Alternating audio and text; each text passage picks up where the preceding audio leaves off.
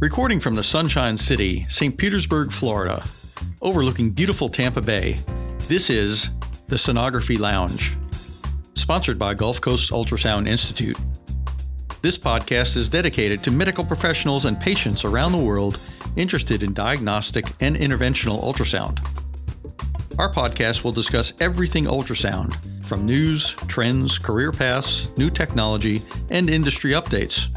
Hosted by Lori Green and Tricia Rio of Gulf Coast Ultrasound Institute, they bring over 4 decades of experience in the ultrasound profession and are here to guide you through this journey. Now sit back, relax, and enjoy. Hello and welcome everyone to the Sonography Lounge, where we talk about everything ultrasound. My name is Lori Green. I'm the program director at Gulf Coast Ultrasound, and I will be co-hosting the program today with Tricia Rio and Casey Green. Good morning. Hello, everybody. Over the past decade, we have seen a significant increase in the utilization of diagnostic and interventional ultrasound throughout multiple areas of practice, including the federal and military sectors. From being able to rapidly deploy diagnostic capabilities in battlefield environments, triage and stabilization of patients in austere settings, up through Veterans Affairs, ultrasound seems to be finding a place throughout all echelons of care. So we're happy to have with us today Dr. Matt Cameron, who is a sports and regenerative medicine specialist and partner at Canyon View Medical Group in Utah. Dr. Cameron is also Lieutenant Colonel, serving as a reservist in the Air National Guard as Senior Flight Surgeon Medical Director at a Special Operations Unit. In addition, he previously served 8 years active duty in the U.S. Navy. He has been attached to units on both coasts and has spent time on missions and deployments in multiple overseas locations, including Europe, Central America, the Middle East, Indo-Pacific, as well as aboard the USS Nimitz aircraft carrier. His current primary practice is focused on sports and regenerative medicine, and he is an expert instructor in the use of both diagnostic and interventional ultrasound for orthopedic and musculoskeletal applications. So welcome, Dr. Cameron. Yeah, thank you. I appreciate you having me. Oh, we're thrilled to have you on. So why don't you just start us out by giving us a little bit of background about yourself and how it is you got into your current practice? Sure. Yeah, I kind of had a long and winding road, I guess. I spent time in the Navy, so I kind of bounced around. I initially actually did like a rotating transitional internship that you do through the Navy to kind of make you well-rounded and kind of prepare you to go out and be a general doctor in the military. And I was thinking of doing ER, and so I was out there doing a lot of different things. And flight surgeon is, different situations like you mentioned, and it was good. I enjoyed it, but I ultimately kind of backed off the emergency medicine thing and decided to go the route of sports medicine. It was more of a passion of mine and got exposed to it quite a bit, just doing the Navy thing and a lot of active people in the military. So it fit well with my personality, I should say, and then got some exposure and kind of drifted that way to family medicine and then sports medicine fellowship. So tell us, how did you originally get exposed to the use of ultrasound in practice and its multiple capabilities? It was a long time ago. It was probably during the military time, maybe a little bit during formal training, but I didn't get a lot during my training until I got into later years into sports medicine, as opposed to now. I see students that come through in our clinic and they're getting it very early, which is great for them. They're doing it during med school and getting a lot of different exposures and sim labs. But I think I got exposed just in different situations in the military and the applications that just started kind of getting used. And I think it was just more, some of the trauma stuff and things we did. And then ultimately musculoskeletal kind of became more of a passion and interest. Gotcha. Okay. Absolutely. Yeah, we're seeing a lot more of that as well, where the medical students are getting introduced to ultrasound and it's being integrated into the residency program. So they're getting a little bit more in-depth training earlier in their school. So that makes it a little bit easier for them when they're ready to jump out there into the real world, right? For sure. Absolutely. Yeah. We had a physician come through who was talking about his butterfly, and he said that he took it out of his pocket when he was rounding in the ER, and all the other physicians who, have been out of school for multiple years were like, "What's that? What do you have there?" They were fascinated. Definitely can make a difference, right? And get some quick yes/no answers when you need them, and determine where to take that patient next in their treatment. Oh yeah, it's invaluable. I mean, I use it every day. I mean, I do musculoskeletal obviously, so I use it every day for that. But I was using it more and more, and I see it used more and more even when I'm in my military, wearing my military hat. So it is invaluable. Awesome.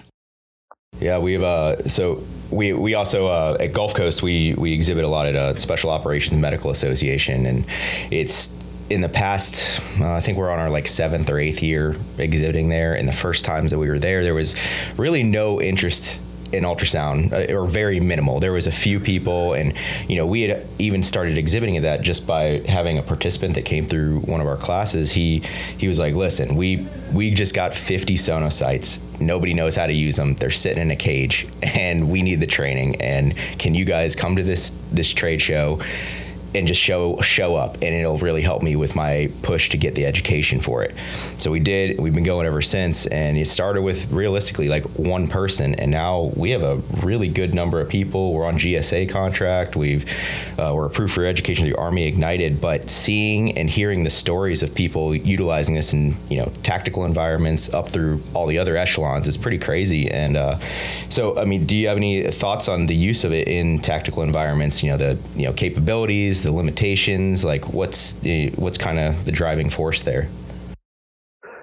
Yeah, absolutely. I mean, that's kind of similar to your experience. I've seen that you utilize more and more, and there's been more of a push, especially it seems like maybe over the past, few years, 5 years or so. But I think the ultrasound environment, the military found an interest very early on. I mean, I know that like Sonosite, one of the big manufacturers of ultrasound, even started out of a military contract, like back in the either late 90s or early 2000s, because the military said, hey, we need something that can go out in the field and be, tactical ready and, be durable and, reliable. And so they developed those handheld, small, portable devices that made a huge difference. And I think it kind of just sat on the wayside for a lot of years. Like you said, people they didn't know what to do. They didn't know how to use it. I think they thought it was too complicated. And so the training wasn't there. But over the years, it's kind of expanded. The unit I'm with has what are called PJs, pararescue jump, special operators is part of what we work with. And we have others too, but those guys are basically the guys that jump into the most dangerous spots in the world to save people, right? They're highly trained, paramedics and, frontline medical people in these austere environments. And we've tried to get them a little bit more familiarity and use with that. I think the Army, I've got a friend who's in Army Special Forces, and the 18 Deltas, which are like the high-level Army medics, again, kind of frontline, behind enemy line type guys, have taken a quicker adoption over the years, and they've been really utilizing it and found a lot of value. We're trying to get the Air Force. We've got several units. We're just trying to get a little bit more adoption and, training, education, and trust, I think, in it more than anything, and the skills that they can actually use this and what it's used for. Yeah, absolutely. And I mean, I think also the transition now in the adoption of the prolonged field care, rather than, the immediate golden hour extraction method, has really allowed ultrasound to fit right into that as well for infield triage. And I mean, I've heard a couple guys even doing like infield nerve blocks, rather than fentanyl pops and stuff. So it's definitely got a lot of opportunity of growth within the field. Yeah, I could share, if you don't mind, I can share just a little history on that. I've got guys that, that's what they do. They're the perfect setting. These PJs, they do prolonged field care work, right? And that's part of the training we do with them. And so we have to work in keeping their medical skills fresh. And so they're used to doing their, what's called TCCC, tactical combat casualty care, and go in and somebody's got a down lung, they put a chest, they'll dart them with a needle thoracostomy, and then, or put a crico. They love doing all that stuff, the cricothyrotomy and all these kind of high end stuff. But like, hey, look at these utilizations of ultrasound that you can use, and you just give them examples and kind of train them on some of this stuff. And we had a guy that did that very thing. He was out in the field, and there was a member that had shrapnel that he had gotten in combat. This was a few years ago, and he ended up doing a nerve block, like you said. So he did a nerve block. He ended up kind of treating the guy and removing this piece of shrapnel and managing it in the field, which was great. I mean, that he had that equipment, because I think having that just gave him the confidence to do those things. Absolutely. That's amazing. Hearing stories like that is just, it makes your job as an educator in ultrasound just that much more fulfilling. And, for sure. Hearing those stories and the capabilities and stuff, and you can't deny with what you see on the screen is actually happening within the body. So, it's been an interesting journey along those routes. Do you personally have any like cases yourself that you've utilized ultrasound that have been kind of standing out to you? That's a good question. Yeah, I have. I do it every day, mostly musculoskeletal, but when I go with my military unit, there's been a few times when we've been out doing our, 2 weeks a year, we'll go out and do our kind of active time. During the reservists, you do sort of 1 weekend a month and 2 weeks a year. My unit's a little different where we do quarterly drills is what they're called. And, my friend calls it drill team. It's not a drill team, but, so we get together, we do training, a lot of paperwork and, headache stuff. But, and then these 2 weeks a year, we kind of get together and go out and do like something bigger and exercise usually. And so I've had a few episodes where I had a guy that I was checking out and he had a fracture and I wanted to confirm it and stuff and look at it because we needed to decide. We were out in the middle of nowhere up in Oregon and we had to basically decide, hey, the nearest, facility is, a couple hours away. Do we need to go or do you think we can manage it? Is it just sprain, contusion? And so, I pulled it out and we took a look at it and confirmed fracture. And so, we decided to stabilize it and took our time, but at least we could confirm it in the field, which was great. Yeah, wow, absolutely. That's awesome. I think that's really a good example. And the other one that you were sharing with us, that a lot of times people don't realize the value of using ultrasound in different environments. And it's so much different using it in a austere environment, sometimes hostile environment, rather than, your standard emergency department setting. You've got limited resources and limited other diagnostic testing available to you. There's the noise factor and then just the general high-risk environment of being in a war zone. So, I can see how, the acceptance of it can sometimes be a little bit, when they might be a little leery because it's something that they don't know how to do or they might not be confident in doing. And now I got to do it in this environment that there's a lot of things that just are unknown that are going to happen. But the value of it is so great that you can, a lot of times when people think of, using ultrasound for point of care, sometimes the first thing that comes to their mind is the FAST exam. And obviously that's of great value to determine if they've got a hemopericardium or hemoperitoneum or something like that. But like you said, with the fracture, a lot of times people don't think about, you can use that. They always think X-ray, and you can definitely utilize ultrasound to help you out in determining that. And, foreign bodies, ocular injuries. There's so many different ways in which you can use ultrasound. And it just, once you get that confidence to start with one step, whether that's a FAST exam or an ocular exam, those are kind of see one, do one, teach one type things, then you just can continue to expand your utilization of it. And the value of that in a war zone area, especially tactical ultrasound, is to me is just amazing. Yeah. Oh, it is. And you get more comfortable over time too. I think the more you use it, do it. I mean, I think that's true of anything, but especially in ultrasound, if you don't practice and do it, it just, you're not going to ever get good at it. But yeah, I've seen that too. And actually it reminds me that with what you were mentioning, we had the noise kind of thing big time in the military. Because, often we'll be transporting patients via aircraft, helicopter, which are very loud, and good luck trying to listen to lung sounds doing that, right? Yeah. So, it's just not going to happen. So you can use that ultrasound, when they're checking, they got a tube in, a crike, or they're intubated, and they're sitting there trying to listen to lung sounds or positions. I mean, they can use capnography and things, but a common way that, we've learned to kind of do that is to throw the ultrasound on, and you can look for that pleural shifting and kind of moving so that you can confirm, you're getting good equal placement of your tube. Right. Yeah. Absolutely. Yeah. And, years ago, we would never think of using ultrasound for evaluation of the lung. And that's definitely come a long way. Who would know that all those artifacts we see would come in handy, for diagnosis. Yeah. I know it's usually in my way. Like I get there and I'm looking at like a rib or spine. I'm like, dumb lung, but I got to watch where it's at. But it's like, it's creating a little bit of artifact for me. But yeah, exactly. It just depends on your situation. But yeah, I agree with you wholeheartedly. I mean, the ultrasound, you think of the modalities we have for imaging things. I mean, most of us are reliant for musculoskeletal things on x-rays, obviously for fractures, and then, a lot of other things, head injuries and stuff, CTs and MRIs, but none of those are portable. Even a portable x-ray is a large machine. An ultrasound is the only one you could throw in a bag and, go anywhere in the world. Yeah.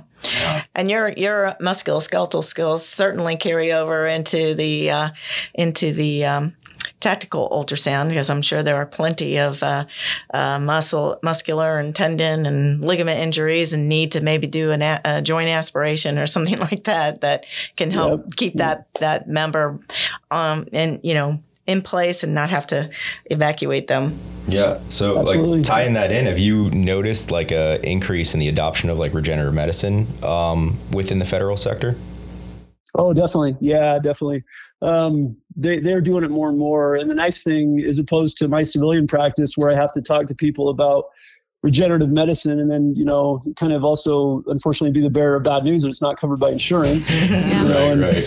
Like, hey, this is a cash pay procedure. They all, half of them or more instantaneously just kind of sunk about it. And they're like, that sounds great, but the downside. They want to do everything by insurance. In the military, it's not that way. So there's a number of, bases and facilities around the world, sports med docs, and even orthos adopting a little bit more, doing, PRP and some of these things commonly. And it's part of or services offered to the member, which is great.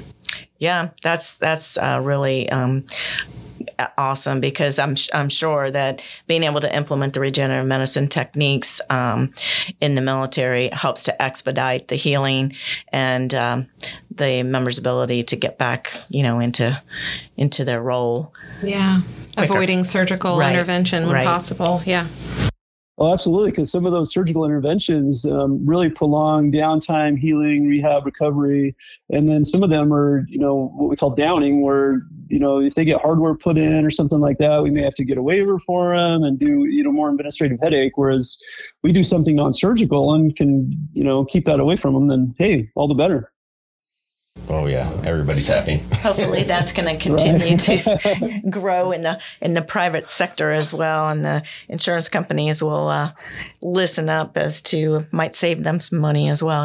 So it will. I think so. It takes a long time to adopt, but I think we'll get there. I keep telling patients this is the medicine, the orthopedic medicine of the future. You have it available now. Unfortunately, you just have to pay for it. Right. Yeah, that's true. But it is well worth it. I can speak personally to that it's had several benefits. regenerative medicine procedures, and it definitely is much more beneficial than having surgery, because I've been on that side of the road as well, and I would pick regenerative medicine 100% over surgery anytime. Yeah, you've had both. I've had both. Yep. So I can speak to both. So that's awesome. Yeah. So have you, on the lines of ultrasound guidance, have you had any experience or known anybody that's utilized like the SGB blocks for PTSD? A little bit. I haven't personally, but I've seen that a little bit. We had a couple of our guys. We get, unfortunately, with our special operators, and during my time in the Navy too, we had guys that we had to get into that kind of pipeline and those services for stuff from either, PTSD stuff, post-concussive stuff, just all these kind of things, from whether it was IED explosions or just, the guys I work with do a lot of, parachute jumps and things. And so they get hard landings and falls all the time. And so they'll get different injuries, and head injuries included. And so, yeah, absolutely. And they go to obviously these war zones and very high demand, high stress areas. And so we've definitely gotten people in, and they offer some more of those things too than they have before. I'm glad that they have more resources available to these members than previous. I think the last 10, 15, 20 years has really brought that to a new level too, which has been great. Oh yeah. It's definitely noticeable now. I mean, every year that I've gone to the SOMA convention, the Special Operations Medical Association, for those listening, it's, even 5 years ago, there was no ultrasound tracks. Now every every year there's more and more getting added just into the educational environments of it. And, now there's equipment companies that are showing up in the exhibit hall as well, and all sorts of new technology that's not even like available on the market yet. I've seen these fingertip probes that you can put on your finger that attach to your system, and heads-up display integration into helmets. It's crazy stuff, but it's amazing that it's being utilized. It is amazing. It's the technology it just blows you away sometimes. It's amazing. Yeah, SOMA this week, right? It's down there by you guys. I think it was this week or next week. So last week. SOMA's in Raleigh usually in March and May. I think it might be one of the chapter meetings. There's one. There's something else that was this week. I got an email about it. Yeah. He was Sophics down here in Tampa as well every year, and that's maybe it. Yeah. Yeah, but we're literally looking across the bay at MacDill right now, and they run a lot of testing out of some secret facilities down in Ybor and stuff, and vet new products and everything. So it's pretty cool dealing with that sector. Yeah, it is. It really is, and the guys are so motivated. These are just some of the. You think of these guys kind of like jocks in a lot of ways and stuff, but these are honestly some of working with special operations guys. I've worked with different military groups, and mostly it was aviation during the Navy time, but the last few years doing the special operations stuff. These are some of not only the most just physically well-rounded people, but they're also just very intelligent. They're high-level smart people. Highly motivated too. So you just want to do everything for them. Yeah. Absolutely. Yeah, we love having military and operators come through our programs. They're always so motivated to learn and just continue education, or you come to multiple courses just to round out their skill set. It's, absolutely appreciate everything that you guys have done in your service and everything. So. Absolutely. We love our military. Yes, we do. Yeah, you guys have been a great supporter. I know I've done a lot of work with them, so it's great. Yeah. Gulf Coast. Yes, and we appreciate working with you as well. So, and so speaking about education, that is oftentimes one of the barriers to integrating ultrasound into clinical practice or even into military operations. So we've had firsthand experience with people who we've done education on base with many different groups for different applications. And I know one of the things is always we get the education, and then the next thing you know, we get deployed, and then we don't get the ability to finish that out or round out our education and sort of things. But I think that over time that, we've also expanded, as well as other educators have expanded how the educational formats at which you can obtain that education through online activities and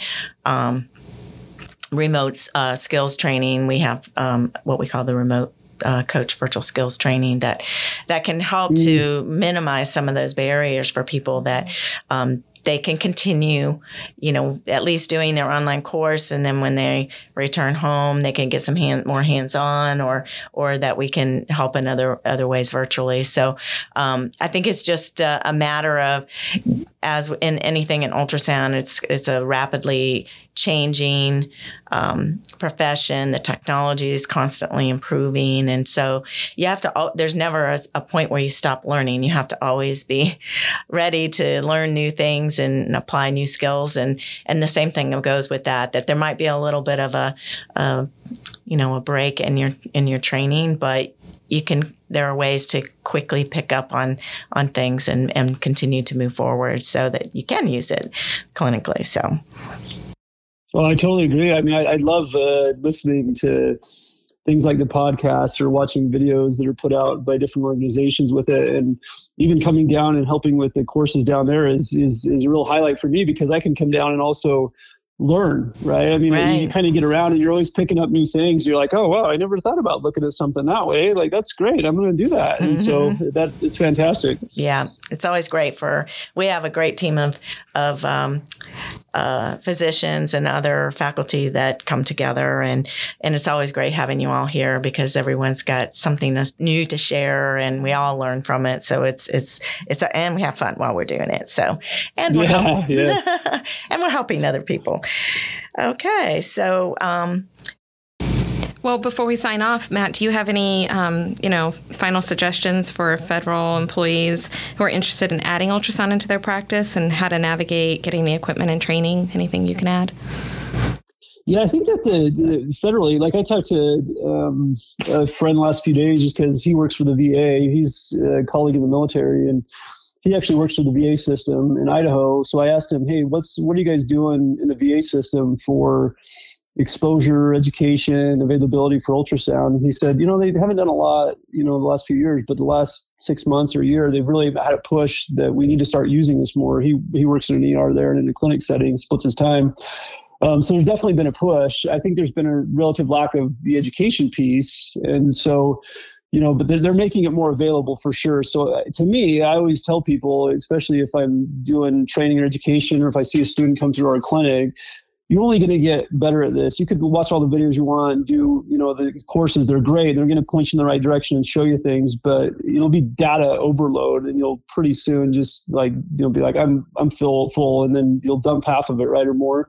You have to get the hands on that thing and practice. So I tell our guys, whether it's our special operators or people I teach or students that come through, like, if you have access to a machine, just spend some time after work, go in early. If you can take it home, you got a portable unit, just throw that on yourself. You could do most of your body, right? Mm-hmm, you absolutely. can do a lot of family and friends. I get volunteers. Honestly, I did that a ton, and it really helped me, especially during my fellowship. I would take that thing home on weekends. And it really advanced how quickly I was absorbing and utilizing it, because I was much more comfortable and I wasn't futzing around on a live patient who is waiting for me. So I would do that. Probably the worst part about it to me was getting all goopy from the gel, right? Exactly. Yeah.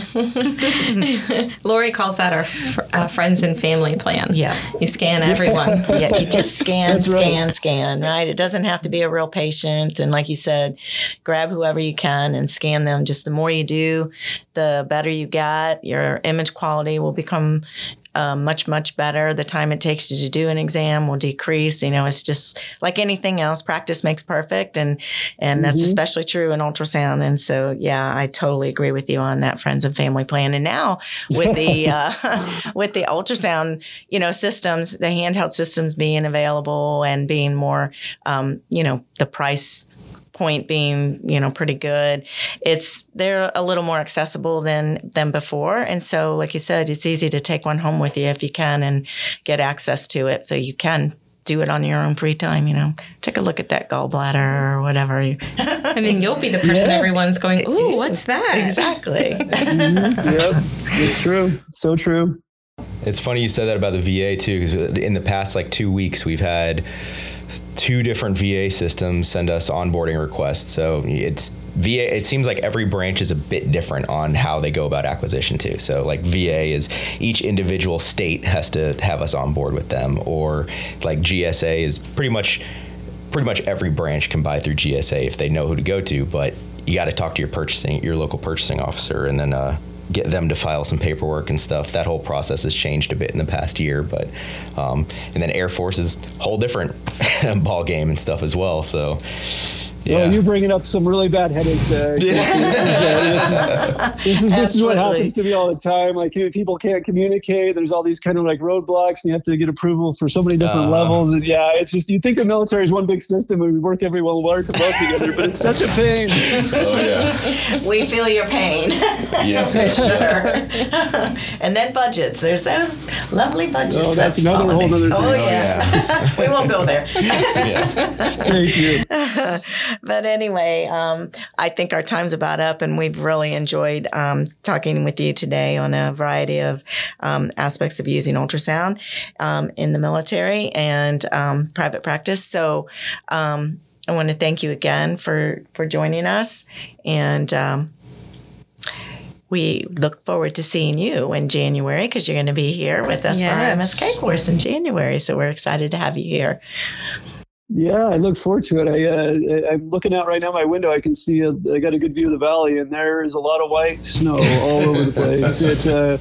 It came down a couple nights ago, and then about a week ago was the first big snowstorm of the year. So everything's covered, which is nice, and it's a good time to go to the mountains and ski. But it's getting cold and wintry here, so I look forward for a little reprieve in a little bit. Yeah, it makes it a little nice for the Christmas season feeling, but not to rub it in. But We're looking out over the water, and it's 83 degrees and sunny. Oh. But we'll send a little warmth your way. Thank you.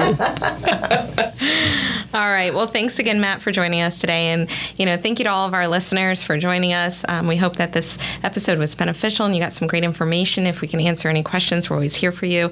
You can visit us at www.gcus.com or give us a call at 727-363-4500. We hope you all have a great afternoon and happy scanning. That's Thanks, y'all. Have a good Christmas. Thanks a lot. You too. You too. Take care. Bye. Thanks for listening to the Sonography Lounge. Don't forget, if you like this episode, please subscribe and leave us a review on iTunes, Spotify, or wherever you get your podcasts. You can also find us on Instagram at Sonography Lounge and Twitter at SonographyLNG. If you have any questions, comments, or topic suggestions, feel free to send an email to us at sonographylounge@gmail.com. Have a great week and scan, scan, scan.